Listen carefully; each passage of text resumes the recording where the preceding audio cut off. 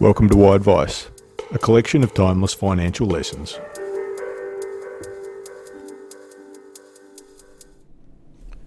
Green lights and red lights, February 11, 2021. A great relationship, a newborn son, and a successful career as an actor. In 2008, Matthew McConaughey was feeling pretty good about his life in California. Then, an unexpected family health emergency took him back to his home state of Texas. Of all places, McConaughey and his young family ended up renting a home in a retirement community to be closer to his mother.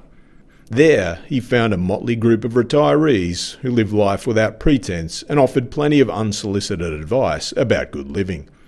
The family emergency, the newborn, and the experience with the seniors had him reconsidering one part of his life, namely his career. McConaughey was mostly known for being an actor in romantic comedies or roles where he got his shirt off at the beach. It paid well, but he was starting to find the whole experience boring. He needed a challenge, and the acting roles he thought would challenge him weren't coming his way. It was time to hatch a plan to change his career. This meant turning down all those lucrative romantic comedies. Not only did it mean foregoing a lot of money, sitting out of acting in Hollywood could end up being career suicide. There are plenty of other hungry actors ready to step into those roles. For a year, McConaughey continued to reject offers to act in romantic comedies, but they kept coming. Then, one lobbed in for $5 million. Only 2 months' work. He declined again and explains in his book Green Lights what happened next. Then they offered $8 million. Nope. Then they offered $10 million. No thank you. Then $12.5 million. Not this time, but thanks. Then $14.5 million. Let me reread it. And you know what? It was a better script. It was funnier, more dramatic, just an overall higher quality script than the first one I read with the $5 million offer. It was the same script with the exact same words in it, but it was far superior to the previous ones. I declined the offer. If I couldn't do what I wanted, I wasn't going to do what I didn't, no matter the price. While McConaughey was on a self-imposed exile from the film business, fellow actor Nicolas Cage was looking to ramp his work up. Cage was hit with federal tax liens by the Internal Revenue Service after he had failed to pay over $6.2 million in taxes for 2007.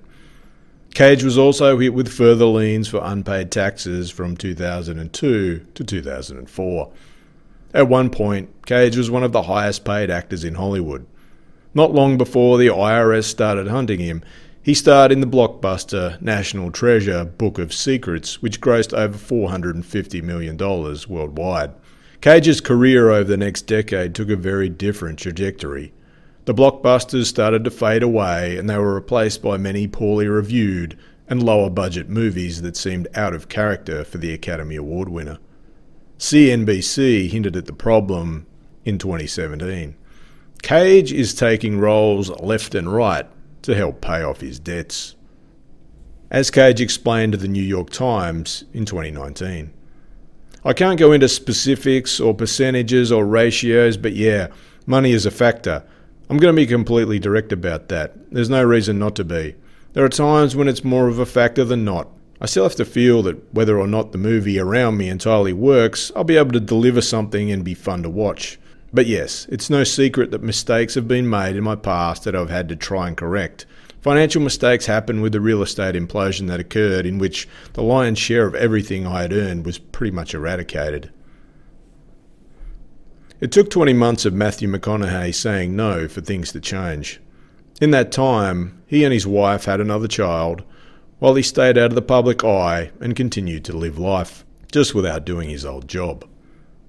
Suddenly, at the 20-month mark, he was rebranded. That time out of the limelight, turning down everything, had worked its magic. Different movie roles started coming in, more dramatic roles he was interested in, plenty of choices. How did Matthew McConaughey have the luxury of putting up a red light to everything he didn't want to do, while Nicolas Cage ended up needing to green light everything that came his way? Part of the answer might be Blaine Lord. As McConaughey formulated his plan to change his career, he went to his financial advisor to find out if it was possible. Could he and his family still live the life they were accustomed to? His financial advisor, Blaine Lord, informed McConaughey he'd saved well and that he should do what he needed to do. While that's the extent of what we know about their relationship, McConaughey goes so far as to thank Lord at the end of his book for the extra zeros. In contrast, Nicolas Cage filed a lawsuit against his business manager, alleging fraud and that he had lined his pockets with several $1 million in business management fees while sending Cage down a path towards financial ruin. Cage claimed the manager had failed to pay his taxes and put him into speculative and risky real estate, which resulted in catastrophic losses, meaning he had to sell major assets and investments at a significant loss. Cage's business manager countersued, suggesting Cage had been on a spending spree that included 2 castles, 15 palatial homes, a flotilla of yachts, and a squadron of Rolls-Royces. Cage apparently also bought many exotic items, including a dinosaur skull which was later found to be stolen from Mongolia. Given both lawsuits were later dismissed, we won't know the true extent of any alleged mismanagement nor Cage's overspending. What we do know is something about Blaine Lord's values. A 2007 article chronicled Lord's frustration working for a succession of investment firms he realised were only interested in ripping off clients. He told his clients he shouldn't pick stocks for them or dump their money into actively managed mutual funds. Instead, he'd put it all into index funds. For this service, he took an annual fee of 1% of their assets. It was working great, he says. Everyone was happy, I was happy, the clients were happy. A.G. Edwards was not happy. Blaine was still generating profits for his firm.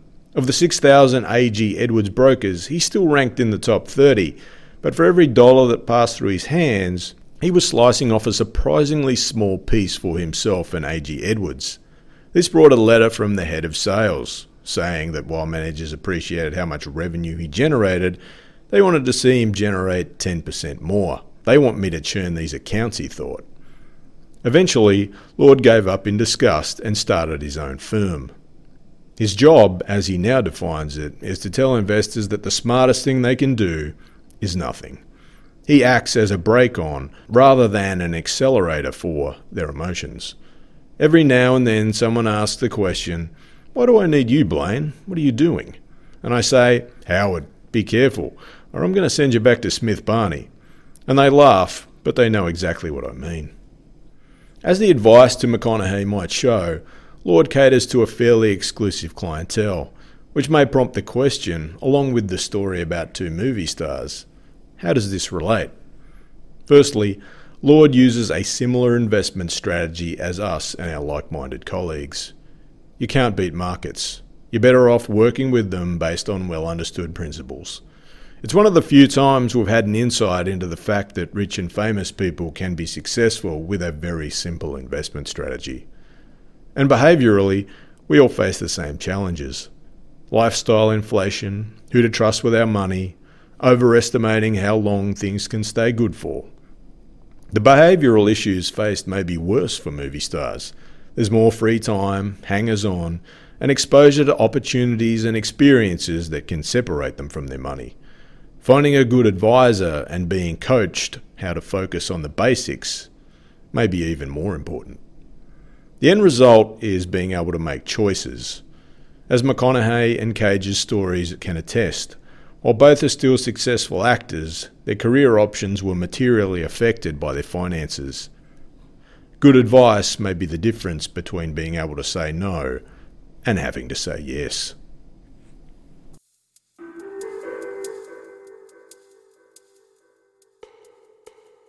This podcast is for informational purposes only, and the information contained is of a general nature and may not be relevant to your particular circumstances.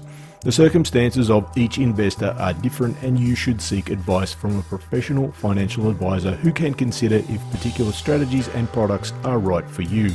In all instances where information is based on historical performance, it is important to understand this is not a reliable indicator of future performance. You should not rely on any material on the podcast to make investment decisions and should always seek professional advice. The hosts and guests of the podcast may have positions in securities mentioned or discussed. Mansell Financial Group is an authorised representative number 226266 and credit representative number 403187 of FYG Planners Proprietary Limited, AFSL ACL number 224543. Thank you for listening to Why Advice.